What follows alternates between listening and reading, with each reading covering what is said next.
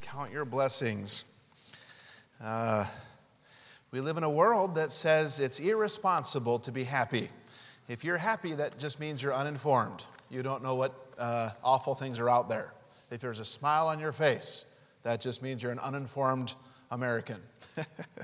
Or it might be that you're truly informed and that you know that there's a God that's very much in charge and He's on the throne, and everything I receive, it's from Him. He's good, He's wonderful, He loves me, and He has written the end of the story, and I'm going to be with Him forever and ever. Can I smile about that? 2 Timothy chapter 3, verse 17. Boy, we sang these words, didn't we? 2 songs ago. To Him I've given all my heart. What a wonderful Savior. The world shall never share a part. What a wonderful Savior. Boy, sometimes the world cuts off a sliver of our heart, and our affections get stolen away.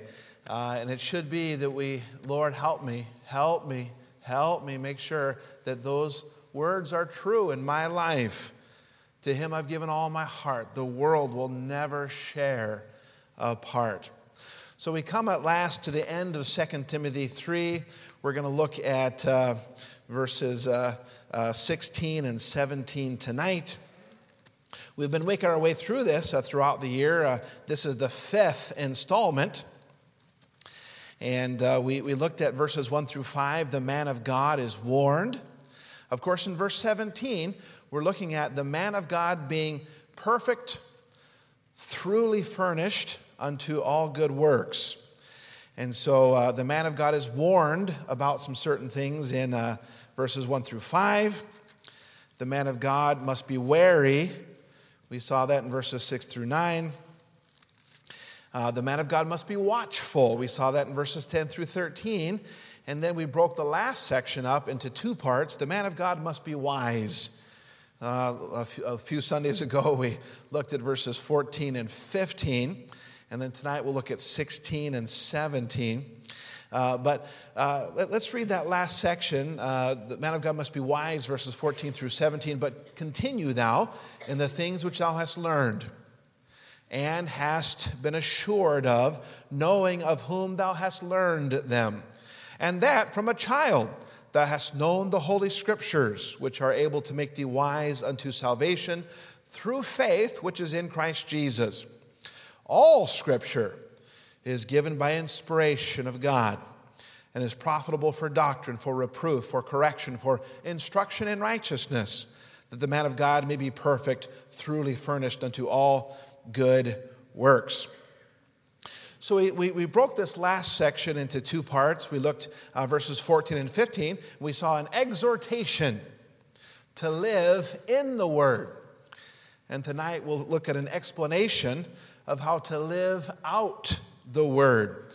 An explanation of how to live out the Word. So tonight, part 2 of this last section, the man of God must be wise.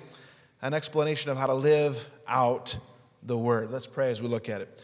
Lord, we thank You for Your precious Word, and I do ask that You'd open our hearts to these things. Even as this morning we thought of the idea that we're sometimes not as amazed as we should be, that You incline Your ear to us, and yet, Lord, we're hesitant to incline our ear to Your words. Help that not to be so tonight, Lord. You're speaking, and Your words are precious, and may it be that we listen very attentively, not so we can check it off our list of things that a good Christian does, goes to church on Sunday evening. May this evening service be more than just a chance to check something off our list, but a chance to hear from You, oh God. And may we go out a little bit different than we came in, or maybe a great deal different, Lord, if some major things need to be given over to You. I just pray that You'd work on us tonight. May Your Word grow us in some special way. I ask these things in Christ's name, amen. So 2 Timothy 3, 16 and 17, all Scripture is given by inspiration of God and is profitable for doctrine, for reproof, for correction, for instruction in righteousness, that the man of God may be perfect, thoroughly furnished unto all good works. So three things tonight.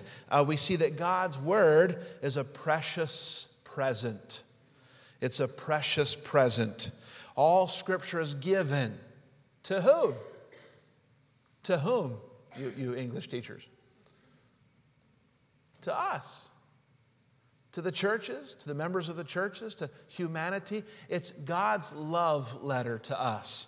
His precious word is His love letter to us. All Scripture is given by inspiration of God. God's word is a precious present. Secondly, God's word has a profitable purpose. What's its profitable purpose? He says it's profitable for doctrine, for reproof, for correction. Oh, wait a minute. That doesn't sound very profitable. Tell me I'm not doing everything perfectly. That's the best coach will say, hey, I'm seeing some good things, but here's something you're going to have to fix, or there'll be problems down the road. Correction. God's word corrects us. For instruction in righteousness. And then God's word also has a perfecting power. A perfecting power. What does it say at the end there? That the man of God may be perfect, truly furnished unto all good works. So God's word is a precious present with a profitable purpose and a perfecting power. All right, so let's look at that first one. God's word is a precious present, a love letter from the very mouth of God. All Scripture is given by inspiration of God. How precious are these words? And young person, again, you think that, those older people, how do they live like God's word is precious? Sometimes it just gets a bit dry and dusty. You're going through portions of the Scripture. Can I admit to you, young people, we adults, we have to work at keeping it precious, because unfortunately, we can get cold to these precious truths as well. All of us, it's something precious, something that we have to work at. The preciousness of God's love letter, digging this thing out every morning and rubbing those eyes and maybe spraying your face and waking up and making sure we're spending time in God's love letter. How precious. I hope that God's word is precious to us tonight. What did Jeremiah say? Listen to this. This is Jeremiah 15:16. Thy words were found, and I did eat them. And thy word was unto me the joy and rejoicing of mine heart. Oh, won't you have a longing tonight to say, Lord, I want that. I want your words to be a joy and the rejoicing of mine heart. There was a story about a young man who never read his Bible. Somebody gave him, somebody said, I'm going to give you this. It must have been a fancy bookmark. Because somebody said, I'll give you this bookmark. And he's like, oh, please. I'd love to have that. I don't know if it was gilded in gold or something. I don't know what it was. Most of us are afraid of bookmarks because that might include some reading. But he saw a bookmark and the person said, listen, I'll give this to you, but you got to keep it in your Bible. And it can't be between the same 2 pages 2 days in a row. So the young man agreed to that. And in his mind, he thought, well, what I'll do, I don't have to read it. I just have to, he was honorable enough to hold to that, but he wasn't going to do any reading. He's just going to slide the bookmark to the next page the next day, and he could uphold his end of the bargain. He meant to shift it and not to read the book, but his eye glanced on a text. After a while, he became interested, and by, he got converted as he read God's precious word. And then the bookmark wasn't moved out of obligation. It was moved out of a growing pleasure. However, I wonder how many of us are moving our bookmark day after day. Did you used to? Was there a pleasure that caused you to move your bookmark? How's your bookmark been lately? Is it shifting day by day out of a growing pleasure? God's Word is, all Scripture is given by inspiration of God. It's foundational, where the Bible comes from. The Bible is set apart from everything else. These are the very words of Almighty God. And yes, to some extent, the Scriptures that Timothy had would have referred to the Old Testament. But the New Testament is just as God-breathed. Timothy would have been raised on those Old Testament truths, but the New Testament was being given in his lifetime, and all Scripture extends to the truth of the entire Word of God, not the Jewish oral tradition, but the written words of God. See, God's words are different than ours, aren't they? Our talk is cheap. The politicians, boy, they talk, and you roll your eyes. Boy, talk is cheap. How about little kids around Christmas time? Mom, Dad, if you'll buy me that Christmas present, I will turn my life around. Never again will I groan when you tell me to clean my room or take out the trash or clean the kitchen. I will speak highly of all authority, especially when they correct me. If you'll just buy me that present. In fact, every day next year I'll get up early, read my Bible and pray, and maybe I'll consistently brush my teeth. Boy, you look at your child and you think, boy, he believes what he's saying. But that'll last for, until he wakes up tomorrow and doesn't feel it. We can hope for wonderful things, but human talk is cheap, but God's words are anything but cheap. In John chapter 6, Jesus was preaching, and they enjoyed Jesus' miracles, but they didn't want to submit their lives to him as being the Messiah. They wanted Jesus around to do magic tricks for them, but they didn't want to be there for him, submitting. And so there were a lot of people who, in a disillusioned way, decided to walk away. And in John 6, verse 66, there were many that turned and walked away from Christ. They were done. I'm not following him anymore. And Jesus turned to his disciples. Now, I'll just read it to you. John 6, 66 and following. From that time, many of his disciples went back and walked no more with him. When Jesus said unto the 12, will ye also go away?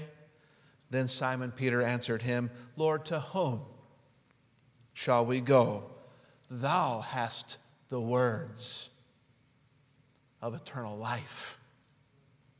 And we believe and are sure that thou art the Christ, the Son of the living God. Boy, a lot of people come to church, and what can he do for me? Oh, he can do plenty. But when are you going to ask, what can you do for him? And there were some that, no, when it comes to me living a life set apart to him and pleasing him, I'm not interested in that. I want him doing magic tricks, and I want him to jump when I say jump and perform a magic. But as far as me living my life set apart, I'm not interested in that. So many turning away from the things of God to the things of this world, finding what this world has to say more pleasing and making more sense to their carnal way of thinking. But the world does not have the words of life. Only God does. Oh boy, they think, well, hey, let's go hang out at the beach, immodestly dressed, and we'll wear a WWJD bracelet. That'll fix everything. We won't be like those Pharisees that dress in a God-honoring way. Boy, I wonder how many times God wants to say, get that bracelet out. What would Jesus do? You have no idea. Treat me like a magic trick, and I'm just there to perform little tricks for you. How about you living your life set apart to me?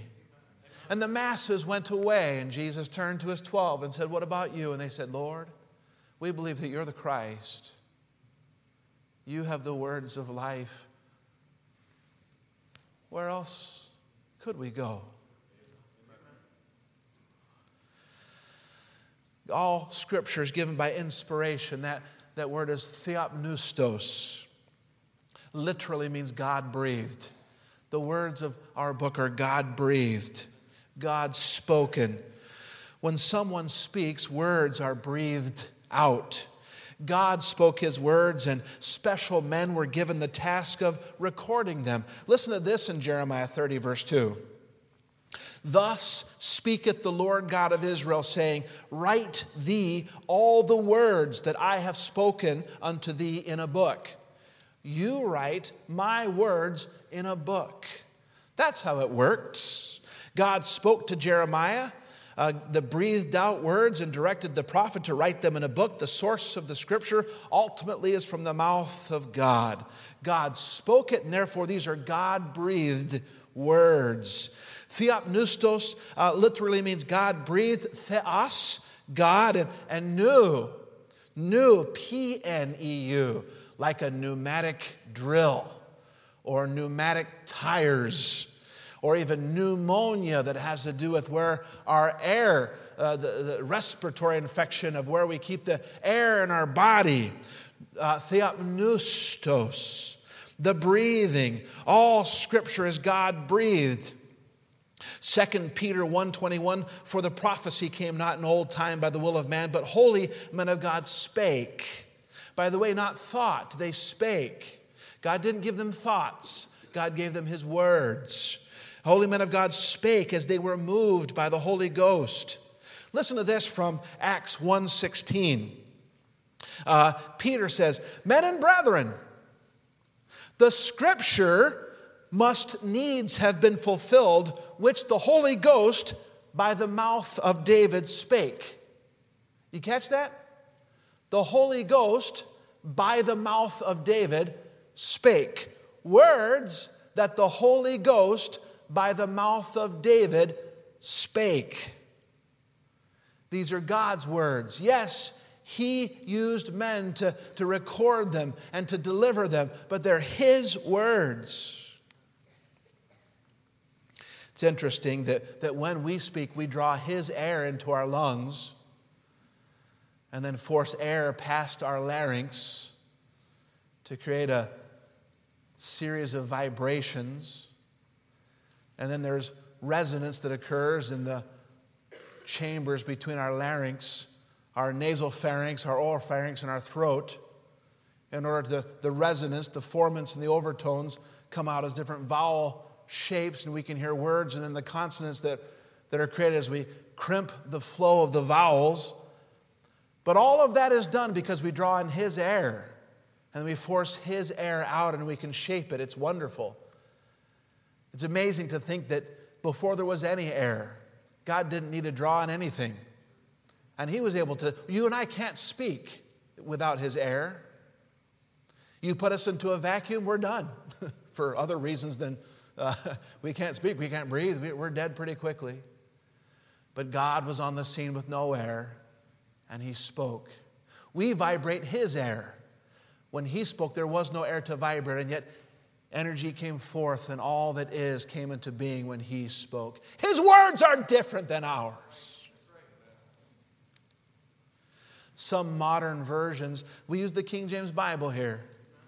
Some modern versions change it to every Scripture inspired of God, as though some of it isn't inspired of God. I praise God for our authorized King James Bible. All Scripture is given by inspiration of God. It is the Scripture that was inspired, not men. The Bible does not claim to be written by inspired men. The words were inspired. They were breathed out of God. The Bible does not claim that the writing is supernaturally given or breathed into by God. The Bible does claim that the Word of God is supernaturally given. The Scripture is breathed out by God, not words that were breathed upon by God. A glory gilds the sacred page, majestic like the sun. It gives a light to every age. It gives but borrows none. The hand that gave it still supplies the gracious light and heat. Its truths upon the nations rise. They rise but never set. Let everlasting thanks be thine for such a bright display as makes a world of darkness shine with beams of heavenly day. My soul rejoices to pursue the steps of him I love till glory breaks upon my view in brighter worlds above. God's word is a precious present. Secondly, it has a profitable purpose. It has a profitable purpose. The Bible says that the words of God they're profitable for doctrine, for reproof, for correction, for instruction in righteousness. It is profitable, beneficial, useful. Truly, God's word is profitable, the source for every aspect of the Christian life, ranging from doctrine and theology to right living. Its source is directly from God, and that's why God's words are profitable.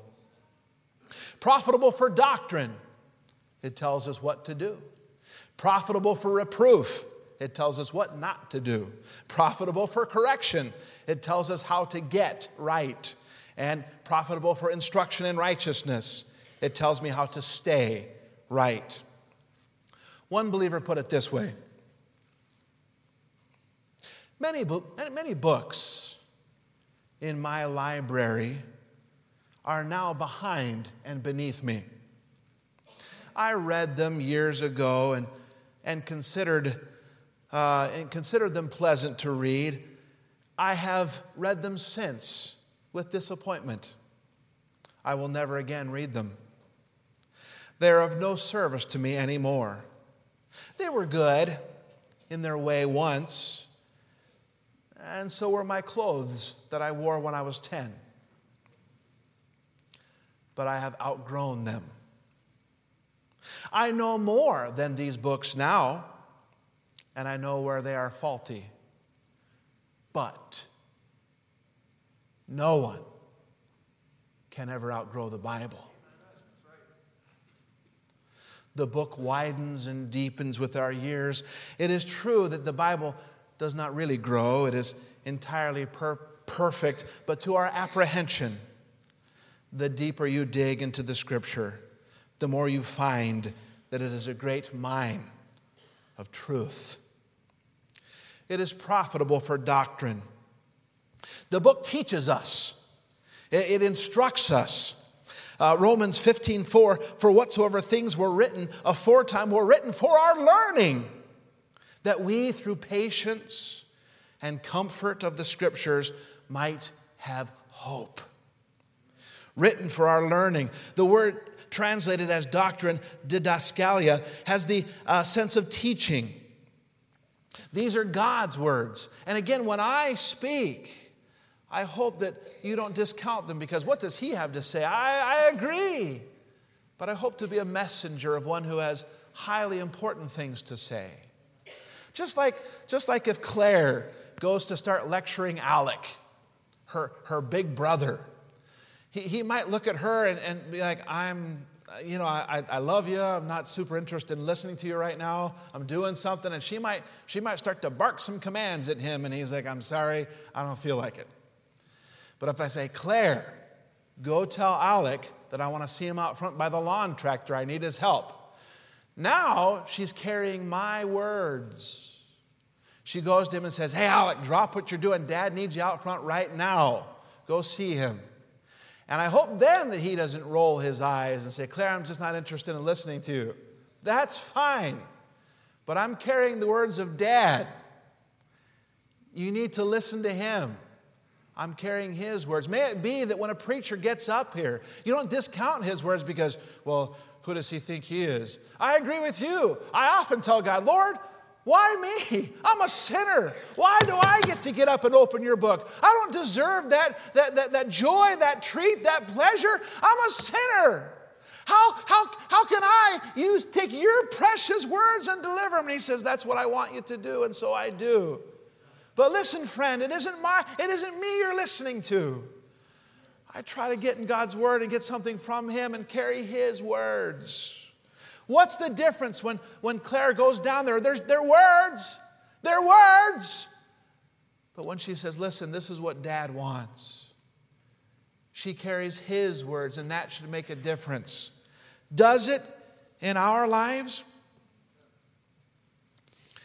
Brother Wilcox was telling me, he goes, recently I'm trying to write stuff down, and I'm trying to take some notes.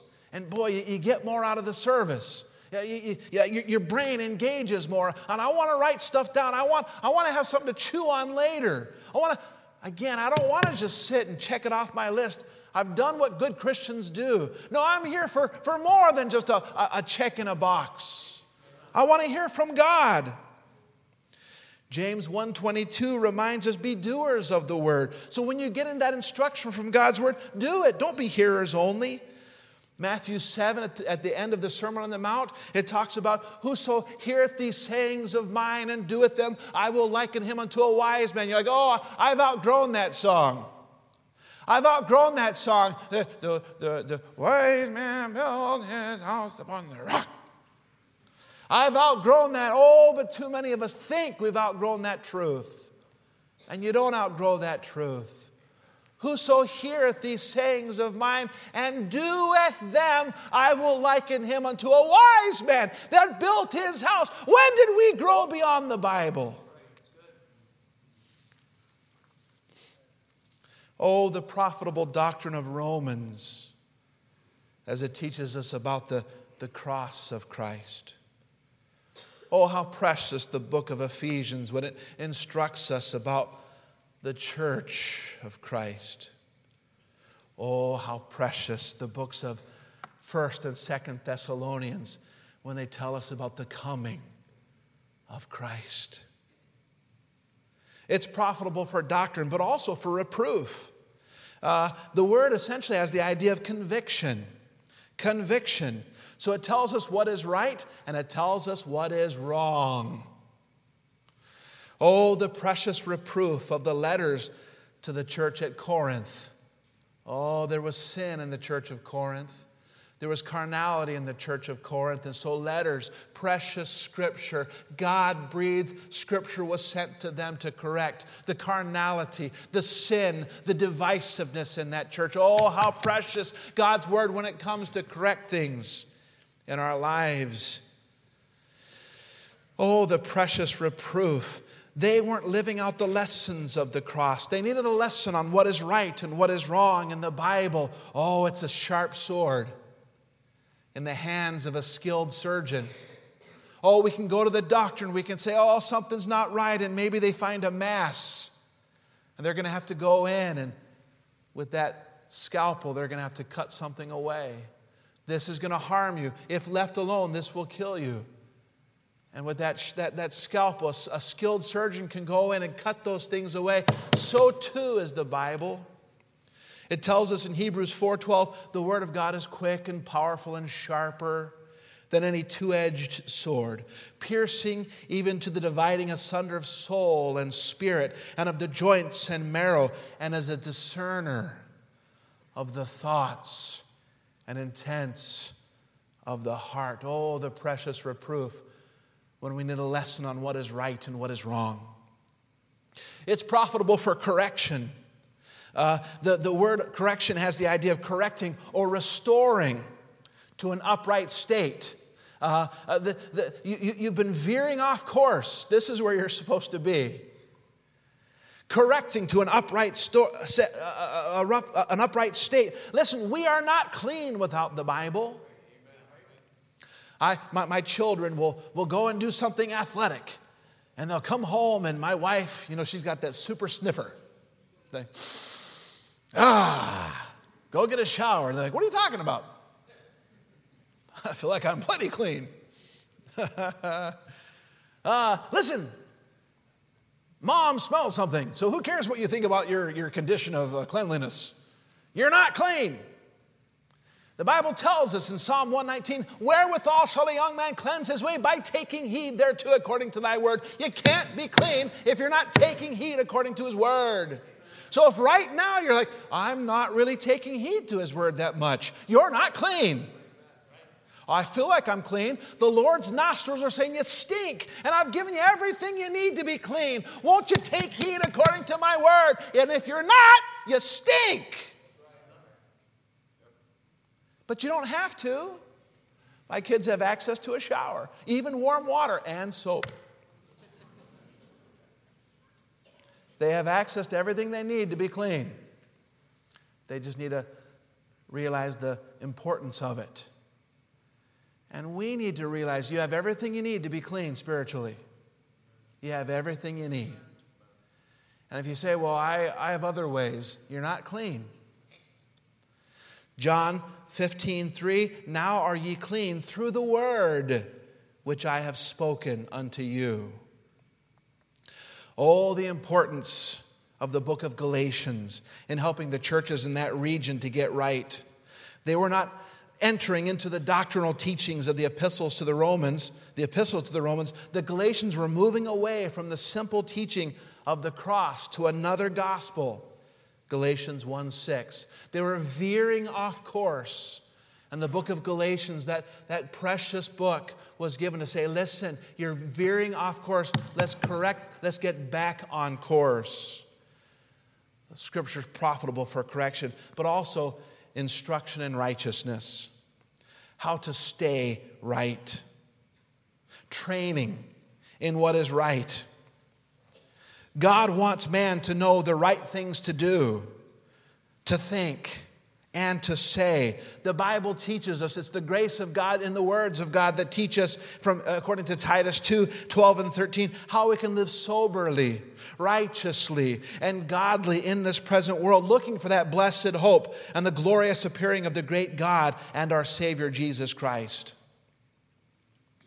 The Bible tells us how much He loves us, but it tells us so much more than that. What we should do when we love Him. Are we listening? Are you listening? Again, I keep bringing up chapel. Pastor Olson preached on the Holy Spirit not too long ago. And the Holy Spirit likes to speak in that still, small voice, doesn't He? And sometimes it's hard to hear Him. The flesh is screaming. You got one of those? You got one of those? You got a flesh that's screaming at you? It's screaming. The world is screaming at you. Oh, we're surrounded by... The devil's screaming at you. And the Holy Spirit speaks in that still, small voice. And so imagine this. Some nights, Brother Fletcher, right, the gym, there's an open gym night. That means there's people in the middle playing volleyball. There's guys at each basketball hoop shooting baskets. And then some fellows are just winging the football across the whole gymnasium. You're just kind of hitting the volleyball, hoping that there's not going to be a football hit you in the back of the head.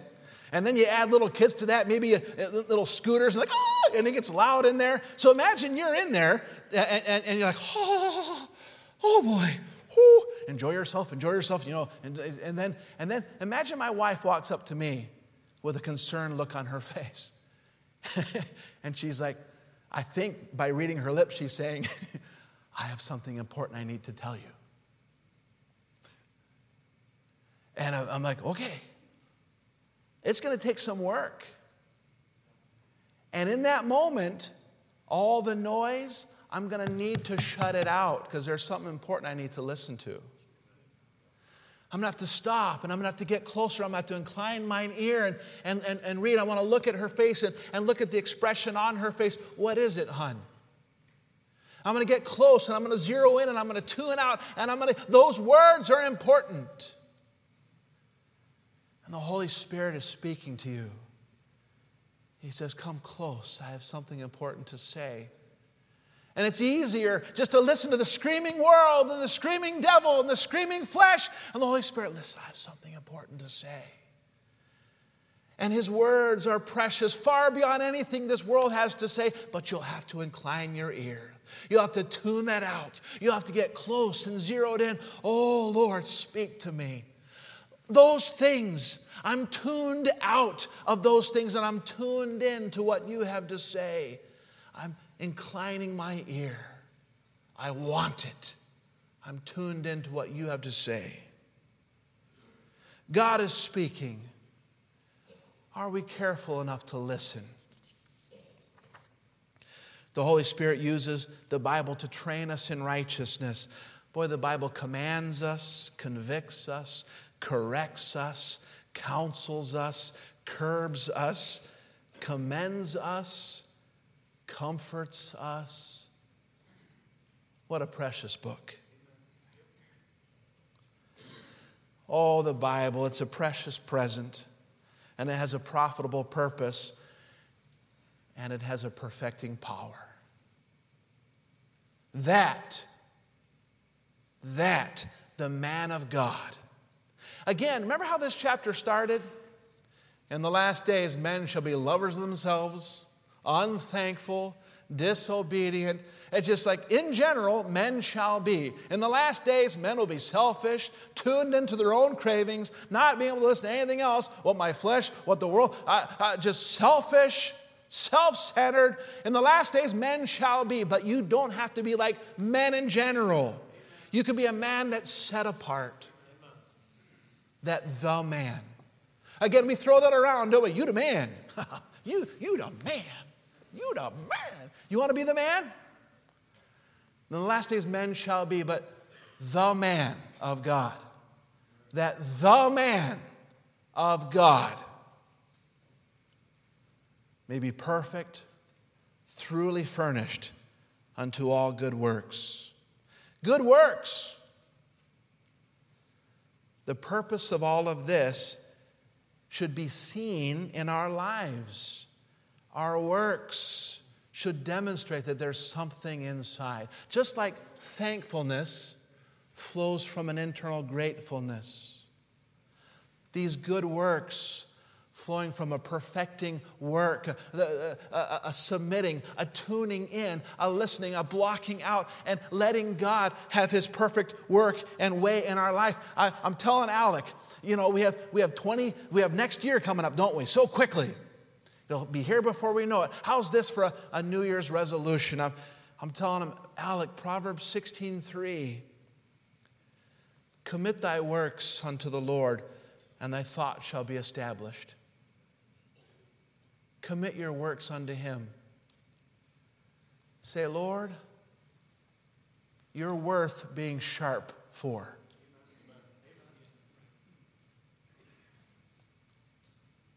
You're worth being sharp for. You helping me, oh God. I want to be sharp for you. I don't want to just float through life being aware that you're up there. No, I want to be a soldier of the cross who's sharp for you. I want to be disciplined for you. And if you'll commit your works unto the Lord, the Bible says your thoughts shall be established. Lord, I want to be sharp for you. And you're thinking, maybe you're saying, I don't know, I just have a hard time finding direction. I have a hard time. The Bible talks about that double-minded man who's unstable. Lord, I'm ready to not be double-minded anymore. I want to be sharp for you. I want to commit my works unto you. I want my thoughts to be established. You're worth being sharp for, Lord. Yes, this book was written to a young pastor, Timothy. But there are general principles here for all believers. God wants us to be perfected and thoroughly prepared unto every good work. That word perfect, don't let that scare you. Like, I don't know.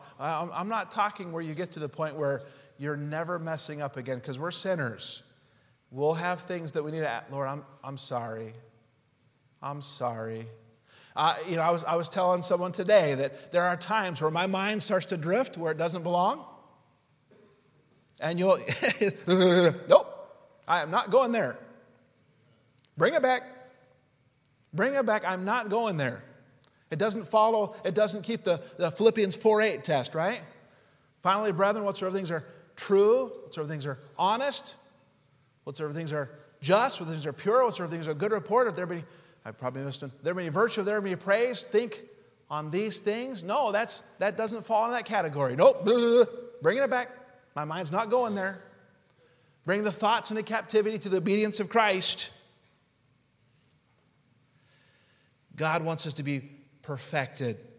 He wants us to be maturing in His Word. The Bible is our ultimate source book for every aspect of life. Perfect, artios, has the sense of being complete. Being complete. Having everything at your disposal.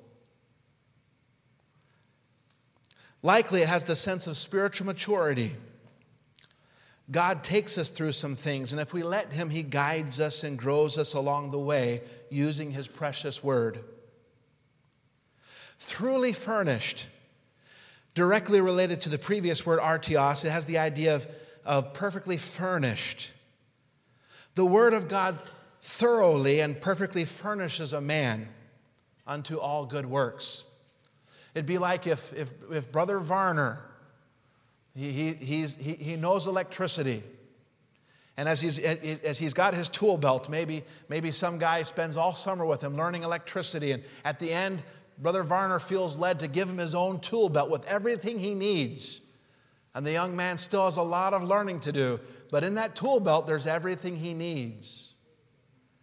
He still has to learn how to use it. There's still going to be difficult. Oh my, I've got the tools to do this job. I just don't know how to apply them properly. There's still going to be things for him to grow and things for him to learn. There's going to be difficult situations. He went, hey, Brother Varner, I have everything I need, but I'm up against this. What do I do? And maybe you get some counsel, but everything you need is in your tool belt. You're going to learn to use it. God gives us everything we need when we're saved.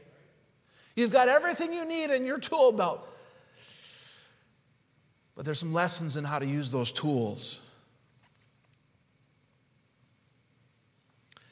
In this letter to Timothy, Paul sought to encourage him to continue on in the ministry. Likely there was the weight of discouragement. I bet you there were times that Timothy thought, I just want to quit. Quitting is easier. As we saw, he says, well, don't quit. Don't forget the godly heritage you've enjoyed, a godly mom, a godly grandma. Don't forget the scriptures you've been taught. Don't forget the people who've invested in your life. And then finally, here in our message tonight, he directs him to his ultimate resource, the precious Word of God, that thoroughly and perfectly prepares him for whatever need should arise in the ministry, to get in the book, to learn to use this tool belt and everything it provides. So tonight, Christian, what did the Holy Spirit draw your attention to? Are you shifting your bookmark like you should? Maybe we should get back to that. Are you living like God's words are cheap? Enjoying this world while claiming to love God? Do you find His precious Word more precious than you did years ago, or somewhere along the line do you feel like you've outgrown it? When the preacher preaches, do you sit up and listen? Not because of his words, but because of His words. How have you been doing, tuning your ear into that still small voice? As the world and the devil and the flesh are screaming,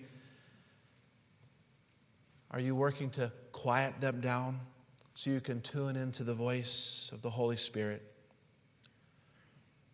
What He has to say through His Word is of utmost importance. Anyone can be one of the men of the last days. Won't you be a man of God and a woman of God?